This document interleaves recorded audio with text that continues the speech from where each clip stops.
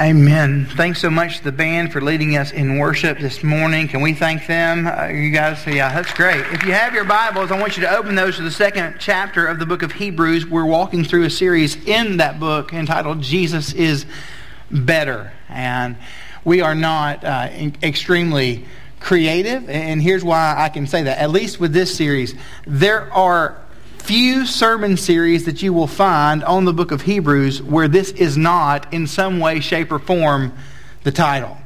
Some of them have gone with Jesus is superior or Jesus is supreme, which sounds like a pizza. Others have chosen to call it Christ is better. We went with Jesus is better because we believe that He is. We trust that He is. We believe that He changes lives, that He wants to change your life, that He's changed my life, that who God is revealed to us in Scripture, He is fully made known to us in the person of Jesus. But when we look at the church that the writer of the book of Hebrews is addressing, he's dealing with some unique notions. Maybe you've never heard of some of these. These people had come to faith in Jesus, yet when they started to live out and practice what it meant to have faith in Jesus, it was hard.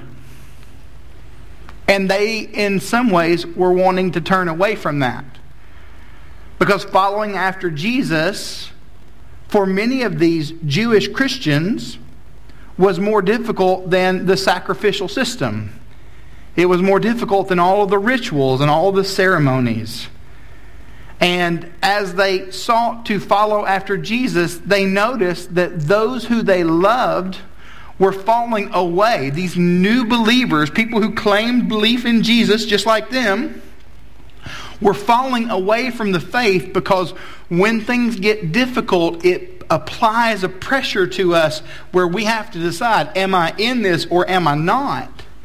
So we deal with the writer of the book of Hebrews in chapter 1, sharing with us how good Jesus is as God's ultimate promise. Actually, chapter 1, the first 5 verses are called a Christ hymn.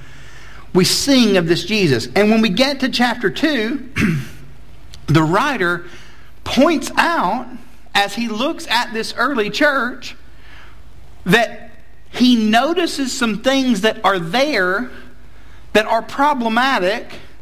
And these things are not just problematic for a church full of Jewish Christians 2,000 years ago. These things are problematic for churches all over our country, all over Brazoria County, even here at 1027 Dixie Drive.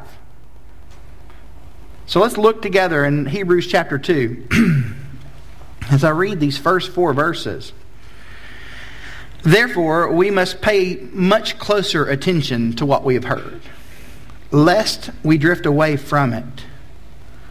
For since the message declared by angels proved to be reliable, and every transgression or disobedience received a just retribution, how shall we escape if we neglect such a great salvation? It was declared at first by the Lord, and it was attested to us by those who heard, while God also bore witness by signs and wonders and various miracles and by gifts of the Holy Spirit distributed according to His will. For it was not angels that God subjected the world to come, of which we are speaking. It has been testified somewhere, what is man, that we are mindful of him, or the Son of Man, that you care for him. You made him a little lower than the angels, and you have crowned him with glory and honor, putting everything in subjection under his feet. Now in putting everything in subjection under him, he left nothing outside of his control. At present, we do not yet see everything in subjection to him, but we see him for a little while, who was made lower than the angels, namely Jesus, crowned with glory and honor because of the suffering of death, so that by the grace of God he might taste death for everyone. For it is written, for it is fitting that he, for whom and by whom all things exist, in bringing many sons to glory, should make the founder of their salvation perfect through suffering. For he who sanctifies and those who are sanctified all have one source. That is why he is not ashamed to call them brothers, saying, I tell you of your name, and to my brothers, in the midst of the congregation I will sing your praise, and again I will put my trust in him. And again, behold, I and the children and the children God has given to me. Since therefore the children share in flesh and blood, he himself likewise partook in the same things, that through the death he might destroy the one who has the power of death, that is the devil, and deliver all those who through fear of death were subject to lifelong slavery. For surely it is not angels that he helps, but he helps the offspring of Abraham. Therefore he had to be made like brothers in every respect, so that he might become a merciful and faithful high priest in the service of God, to make propitiation for the sons of the people. For because he himself has suffered when tempted, he is able to help those who are being tempted. The entirety of Hebrews chapter 2 is really an address to what the church is and how the church functions. And we see that because it starts by telling this church in verse 1, we must pay close attention to what we have heard, that we may not drift away from it. If you'll notice in your notes, we see that this passage is the first of the 5 warnings. And on the back of your worship guide, we go with the phrase, it's an intense caution. That God has cautioned us heavily as to what the church is to do when there is this danger of drifting. When we begin to move away from Christ as the anchor who holds us in place and keeps us from floating away from all that God would have us to be and all that God would have us to do as his people. We see this notion of drifting running throughout what Paul writes, or the writer of the book of Hebrews says in the book. As you go through the entirety of this book, this caution, this idea of drifting and moving away from the anchor that is Jesus is present. We look at the word we. It's a really important one. Preachers use it all of the time. We include everyone in the room when we talk about what's taking place. So when we look at this text, we've got to ask ourselves, who is he writing to? When this person writes, and some believe that it's a sermon, I've had conversations about that, where someone simply took down notes.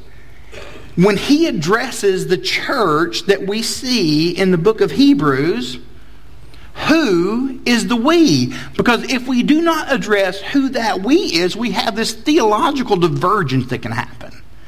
When we read through this text, there are some who like to use it as a proof text to say that those who have a relationship with Jesus can lose their salvation. Because it seems, if you're not careful when you read through the book, that might possibly take place. Others would argue until their dying day, when they fulfill the end of their predestination and they stand before God for all of eternity. No, this passage is written to Christians. So what's he saying when he says this we? Who's he addressing? Who's he talking to? And what does who he's talking to matter to me? Your notes have that there are really 3 types of believers that we see. We have those of us who are believers. And if I'm going to give you a definition of what it means to be a believer, a true believer, as Stan Lee would say, Excelsior. This is hard. We look at every one of life's situations and we say, this is hard, but Jesus is good. And though there will be times when I drift, because all of us drift to some extent, I know that I'm going to get back to Jesus. Then there are the unbelievers. There's a great chance that for us in a room like this, there may be no one who is a professing unbeliever.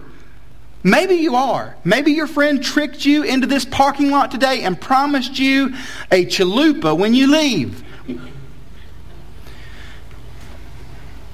And these unbelievers are people who like to sleep in, and they know that Azles closes early on Sunday. And they don't know why we do what we regularly do at 10:30 on a Sunday morning in Brazoria County in such bad weather. So I think that most of us, when we address belief, these are the 2 groups that come to mind. There are believers and there are unbelievers. There's a third group. That third group makes up lots of rooms like this. They're the make-believers. They are people who at some point in their life have come to some understanding as to who Jesus is, yet he has never been the anchor that holds him. There are other anchors that they would attach themselves to. Maybe their grandmother and their grandfather walked them through good Bible stories, and they thought, because I'm a good Baptist child, I will know this and I should understand these things, but there's been drift. These make-believers look at the concepts of faith and they find the value of what we believe in, but that value does not extend into the way that they live. It does not extend into their finances. It does not extend into their families. It's make-believe. Let's understand it like this. This week, on Friday night, actually Thursday night, the 21st of the Marvel movies will come out. The Marvel Cinematic Universe. If you are unfamiliar with that, I would love to talk to you after the service before you go back underneath your rock. This is the longest sequence of sequels in the history of movies. When I go to the theater, I will look at a group of people and I do not know how they feel about these movies. There is an assumption that I can make. Because I walk into this theater, I will see all of these people at the Brazos Mall, where we're all sitting on the sticky chairs together. 150 of us filling seat by seat, row by row. And I would think, when I looked at a room like that, everyone in this place must love Marvel movies. They must think these movies are the best. They've known what's taking place since Iron Man made his debut in 2008. They understand why we've had 17 different Incredible Hulks. They know everything about these movies there is to know about these movies. They are in the popcorn. They've got their Coca-Cola. They love it. I would say that everyone in that theater cared about Marvel movies because they are part of the we. Now, they may not love the movie that we're going to see on Thursday night. From what I understand, there's a great possibility that you will. And some believe that you won't. But they know that that is part of something that is bigger and larger. And though they go to something that they don't love necessarily, they see that it's part of what they have been attached to that is greater for years. A better story. But when I use the word we, I also have to realize that there are some people in that room who don't care about Marvel movies. There are some people in that room who do not understand why these Marvel movies happen. They enjoy the opportunity to spend time with their friends and eat gummy worms. I don't know why people eat gummy worms, but they do. They enjoy the idea of going to dinner afterwards. The movie is something that has nostalgic connection to them, yet when they leave, they could care less whether or not they go to the next Marvel movie on opening night. But they're part of the we because I don't know their hearts. When the writer of the book of Hebrews talks about we, that's what he's saying. Drifting can affect all of us, but for those of us who are in Christ Jesus, we believe that we eventually drift back. The big theological phrase that we use is we persevere because we're the saints of God. But if I'm just being honest with you, I've got people in rooms like this every Sunday morning, in this room, who may not really have an anchored relationship with Jesus. You have a make-believe relationship with Jesus, and there's a great chance that I offend you, and I just want you to know, when I say phrases like that, I say that because I don't know a more loving thing that I can say to you. If you've never placed your faith in Christ and you have placed your faith in the anchor that is mom and dad taught you this, and brothers and sisters do this, and this is what we do before we go to one of the multitude of Mexican restaurants that we have in South Brazoria County every Sunday morning, then let me let you know this is a waste of your time. If your celebration of all that God is doing in a room like this comes down to nostalgia, nostalgia will send you to hell. The hope of God is that His people, the we here, would be anchored in something better, something more secure. The theologian, there's one that I love, actually a lot. D.A. Carson's one of my favorites. He's Canadian, and he says this about holiness and about drifting. People do not drift towards holiness. Apart from grace-driven effort, people do not gravitate toward godliness. toward prayer, toward obedience to Scripture, toward faith and delight in the Lord. Here's what we drift towards, he said. We drift toward compromise, and we call it tolerance. We drift toward disobedience, and we call it freedom. We drift toward superstition, and we call it faith. We cherish the indiscipline of lost self-control and call it relaxation. We slouch towards prayerlessness and delude ourselves into thinking that we have escaped legalism. We slide toward godlessness and convince ourselves we have been liberated. There's drift that can happen for any of us. All of the we who are here. For those of us who are in Christ Jesus, there should be an alertness that comes. An alertness that comes that we are drifting. And if we never have that alertness, if we're never drawn to that, then I would ask you to think, do I really have faith in this Jesus that the Bible talks about? And here's the setup that the writer of the book of Hebrews, or the preacher of this sermon to the people at Hebrews, says, if God did this in the past, how do you not see it as better in the way that He's doing it in Jesus? Because that's their whole thing. They would look at what the writer was saying, they would look at the nature of Jesus, and they would say, but that's taking me away from everything that I've ever known. And he sets up this lesser, greater comparison. Go with me to verse 2. For since the message declared by angels proved to be reliable, and every transgression or disobedience received a just retribution, how shall we escape if we neglect such a great salvation? It was declared at first by the Lord, and it was attested to us by those who heard, while God also bore witness by signs and wonders and various miracles and by gifts of the Holy Spirit distributed according to His will. God accomplished in the Old Testament, His accomplishments there are less than what He will do through the person of Jesus in the New. Here are some of the anchors of Judaism. They're anchors that you're familiar with. We've learned them from singing vegetables. Israel was delivered by Moses. That was a great sign of God. Can I just get an agreement that, yes, that's cool. We love that. But that is pointing to a better sign that we will be delivered not from Egypt by Moses, but from sin and death by Jesus. Zechariah chapter 3, the angel of the Lord removes Zechariah's sins, and he points out the day of Yom Kippur that we'll talk about a little later. Congratulations. And when he points to this, he's saying what you do every year on the Day of Atonement is actually telling us about a better day, when your sins will be taken away in a single day, when God will spread His arms on the cross. It's pointing us to that. But what about us? What are some of the anchors to faith that we attach ourselves to that in effect cause us to inadvertently miss Jesus? All of this comes down to this. It comes down to us seeing what God did and missing why God happened to do it. Seeing what God does and missing why God does it. When God heals a sick friend, because God heals people, we believe that. The Bible teaches that. From a terrible illness, we as believers should see that God is doing a bigger work and that He is saying that Jesus provides ultimate healing. When we miss one for the other, we've missed God's intent. When God doesn't heal, because there are times in His providence where He does not. But He sustains us through whatever that happens to be.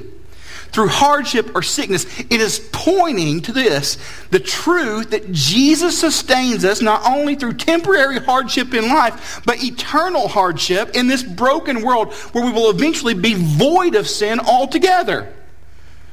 When we celebrate the life of a new baby, and we do that here at Grace Bible all of the time. You people have so many babies. Our attendance grows and our tithers do not. God is showing us just a glimpse of the new life provided for us in Jesus. This is all pointing to Jesus. Let's not anchor ourselves in lesser things when there is a greater thing that they're pointing us to. What makes this Jesus so fantastic? How do we see him as this better anchor? He's a better anchor because we see in these next few verses that he's an invested king. You have that in your notes. 5 through 9 show us that. I'm going to read it over us again. Verse 5.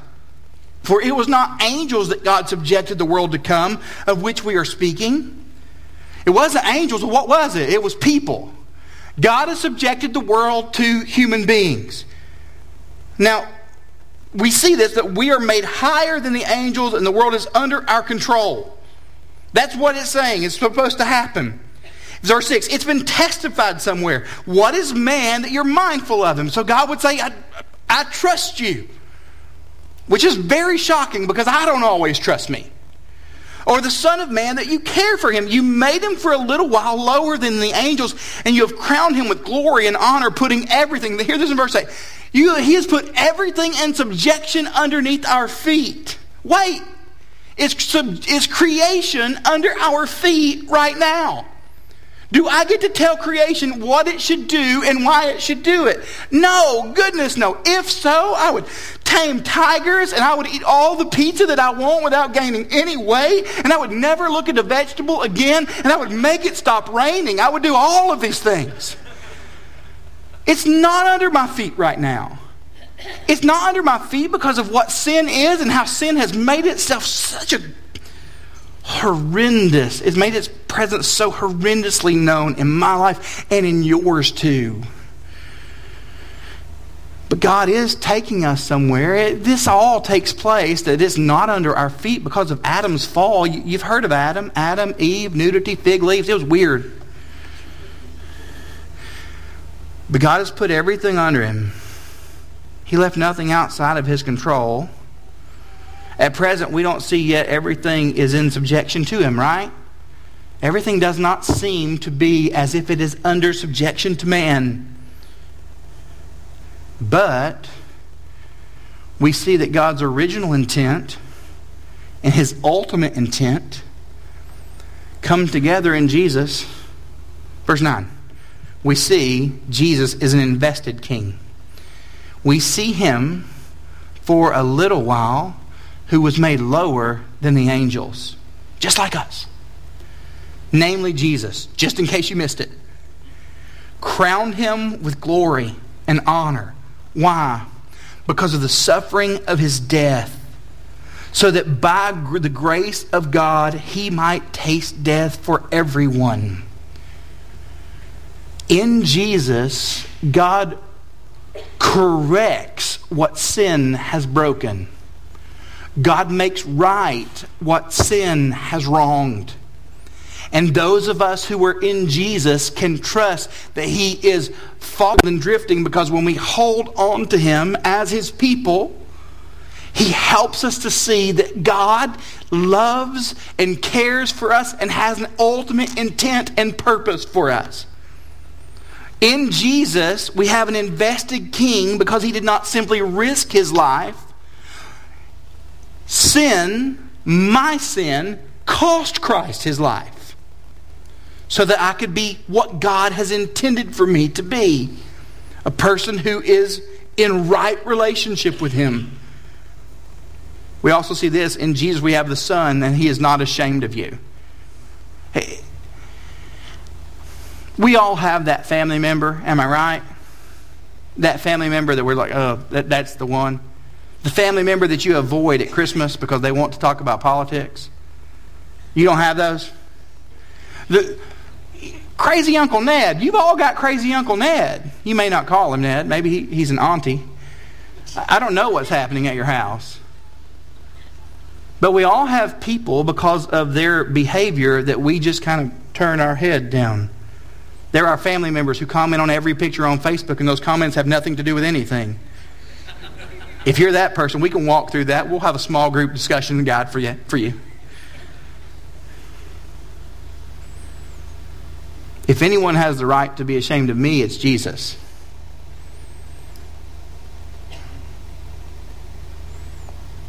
But he's not. Because he sees the sin and the depth of my fallenness. Verse 10. For it is fitting that he, for whom and by whom all things exist, is bringing many sons to glory. He's giving you an anchor. That he should make the founder of their salvation perfect through suffering. Why? Because by making us perfect through suffering, that means that suffering for us is not eternal. For he who sanctifies and those who are sanctified all have one source. That is why he is not ashamed to call them brothers. Jesus calls you a brother. I will tell you of your name to my brothers. In the midst of the congregation, I will sing your praise. So for every one of us who is in Christ Jesus, who look at the mess that is our lives, the mistakes that we make, the poor decisions that we continually cannot get over, Jesus died for those sins. And your sins are not causing you to be someone that Jesus says, I just don't know if I can deal with that. He dealt with it all. He dealt with it all.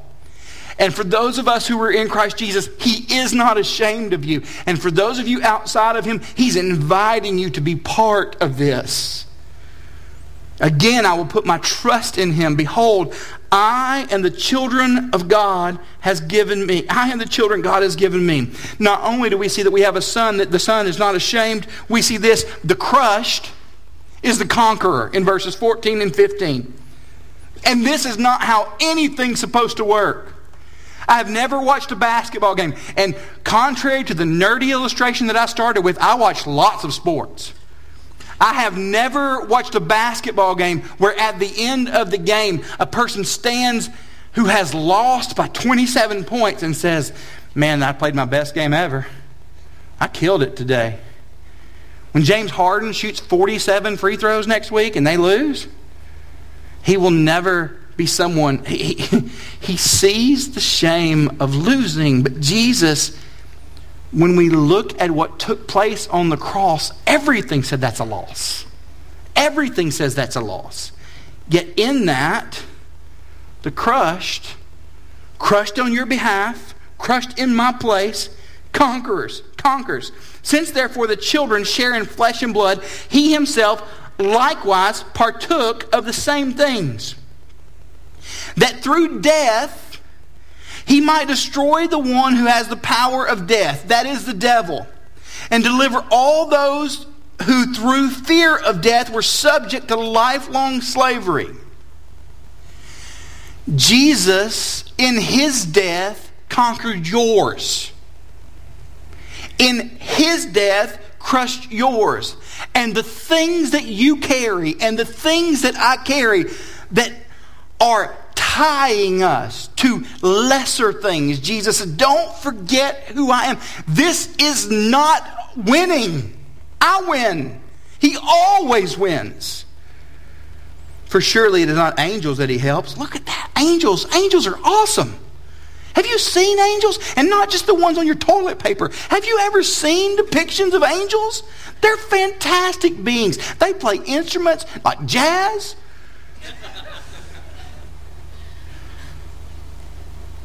They're these amazing creations of God.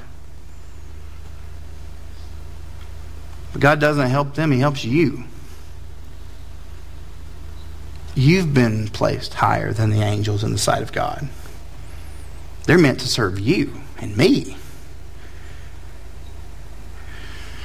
You mean more than angels. Think about the people who are around you. They mean more to God than angels do. You're looking at me like, are you sure? Yes, I'm sure. For surely it is not angels that he helps, but he helps the offspring of Abraham. The crushed became the conqueror. Finally, we see this in verses 16 through 18. The priest, he is our propitiation. That's a $20 word. Let's make change. Propitiation is the idea of your sin being atoned for. And for that sin to be atoned, exchange. For the Jewish people, that exchange took place every year at an event called Yom Kippur. They would walk in with their sheep and their goats, and they would go to the great high priest, and the great high priest would go through a process, and that process was pretty intricate, so intricate that I don't have it memorized, and I do not have a way to use slang to communicate it. So let me read to you from some of the commentaries that I worked through. There were two features that distinguished this day of worship. First, it was the one day of the year that the high priest, and only the high priest, he entered the most holy place, the Holy of Holies. We've heard of that if we've spent any time in the Old Testament. Of the tent of meeting, where he presented sacrificial blood as an atoning sacrifice for the sins of Israel and the purification of the tent of meeting. Inside the most holy place was this Ark of the Covenant. It's a big deal in the Bible. It's such a big deal that when a guy tried to grab it so it would not break on the ground, God killed him.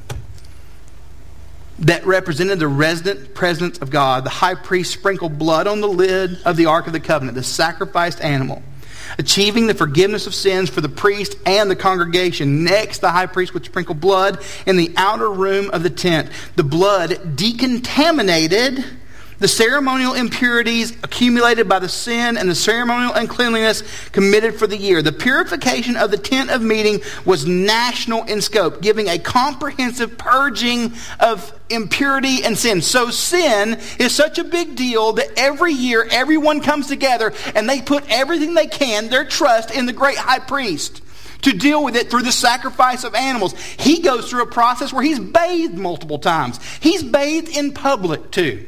There's a thin veil between him and the audience who have gathered from all over to watch him offer up sacrifices for their sins. They gather together because this great high priest is a really big deal. He is their champion. He is their understanding of what a champion should be. If anyone can represent them before God, it is him. This great high priest offers up these sacrifices, but he doesn't do it fully. There are various other minor sacrifices that he has to make through the year. Next year at Yom Kippur, that's like a baseball player. Yom Kippur, he's going to have to go through this multiple leveled sacrificial system again. Jesus, he's the high priest. He's the high priest who offers up our sacrifices. But he doesn't just offer up the sacrifices of animals that people have brought to him, because those sacrifices carried the weight and the sin and the contamination of the people who brought them. Their best offering wasn't great. We see that in the book of Zechariah. These were just symbols of what God was going to do. You offer up your best, but your best isn't the best. So Jesus, as the great high priest, he doesn't just offer propitiation, he becomes the propitiation. Jesus, in our place, the splattering of blood there is not the splattering of bulls and goats. It's his splattering of his blood. But there's a third animal in the process that no one ever talks about, especially Baptists. I'm Baptist-ish. The third animal is the scapegoat. The scapegoat shows up. It's there. And after all these sacrifices have been made, there is one goat that is released to carry away the sins of all the people. Jesus is not only our great high priest who offers up the sacrifice. Jesus is not simply the sacrificial system, the animal that will be sacrificed in our place. Jesus takes away the sins that we bear. So why do we keep gathering in rooms like this where it looks like we can't do anything to get rid of those things? Jesus takes our sins away. And Jesus is saying, this writer of Hebrews, this preacher of this sermon, is saying to these people who keep wanting to go back and reattach themselves to all their ritual and all their tradition, do you really want to go back to that? Do you really want to go back to these yearly sacrifices? Do you really want to go back to having to find that animal and drag your kids across the Middle East? Is that really what you want to do? And for every one of us who vainly low-key do the same thing. I just want to ask why. Why? Why can't we trust Jesus to be this champion who crushed sin in our place? As the brother who is not ashamed of us. As the priest who is everything that we need to stand as right with God.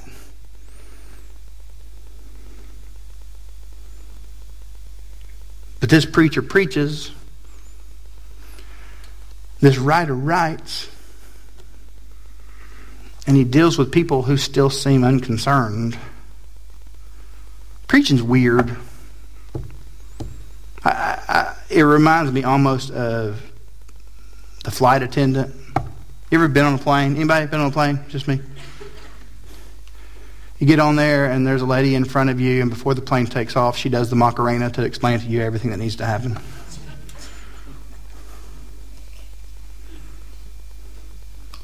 That's what this can feel like.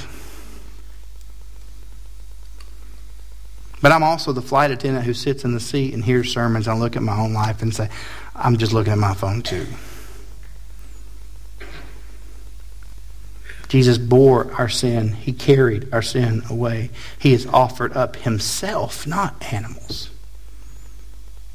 So to see that the God of the Bible really does love us. And we can anchor ourselves in him. So let me just give you some practical steps to walk out of this with, because I don't want us to ever leave so high in the sky that we miss there's practicality to this. How can I measure in some way if I'm drifting or if I've never had an anchor to begin with? I can look and I can see that I never want to fight the fight to read my Bible. That's an anchor for us. Believers in Jesus should want to spend time in their Bible. But it's hard. You know what's not hard? Me knowing basketball statistics. Because me knowing when movies are going to be released. But it's hard to lock myself in. That lets us know that if we have drifted a bit. Atonement does not matter to me. I'm not moved by the work of Jesus in my place and in my life. We're in danger of drifting when we see that prayer is not important to us. We are in danger of drifting when lost people are not important. So I don't know your heart. I don't know if you're a true believer. I don't know if you're an unbeliever. If you're an unbeliever, glad you're here. I don't know if you're a make believer. I'm glad you're here too. But I would hope that we would continue to come back to Christ as our steady anchor, who holds us firm. And that when our hearts drift from him, we would fight and battle and wrestle and war, so that we would know who holds us secure because he knows us. Would you just bow your heads with me this morning?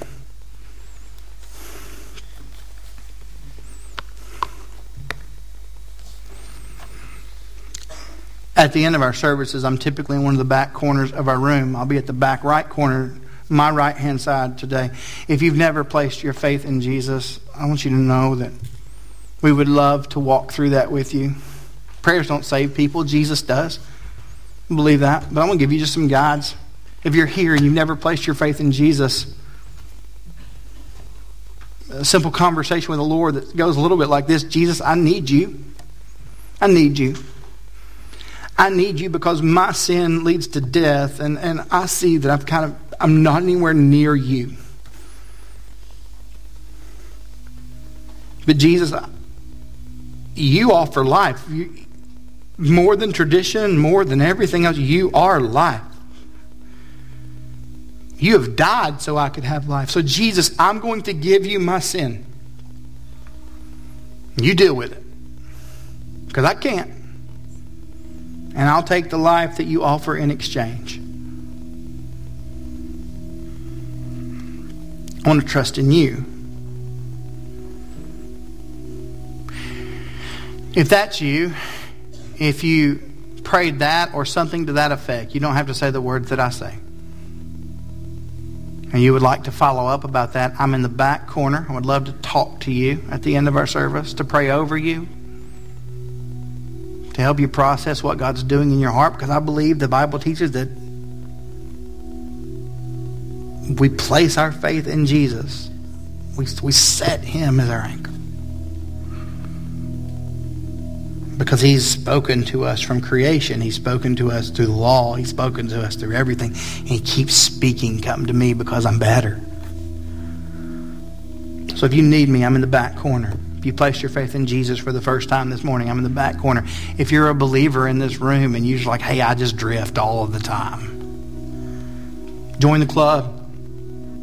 But before you stand and start singing, because that's what you're typically accustomed to in worship services like this, could you just do some work with the Lord? Just ask Him, God, give me desires that I don't have. Make me crave your word. Make me love lost people. Make me care for the church.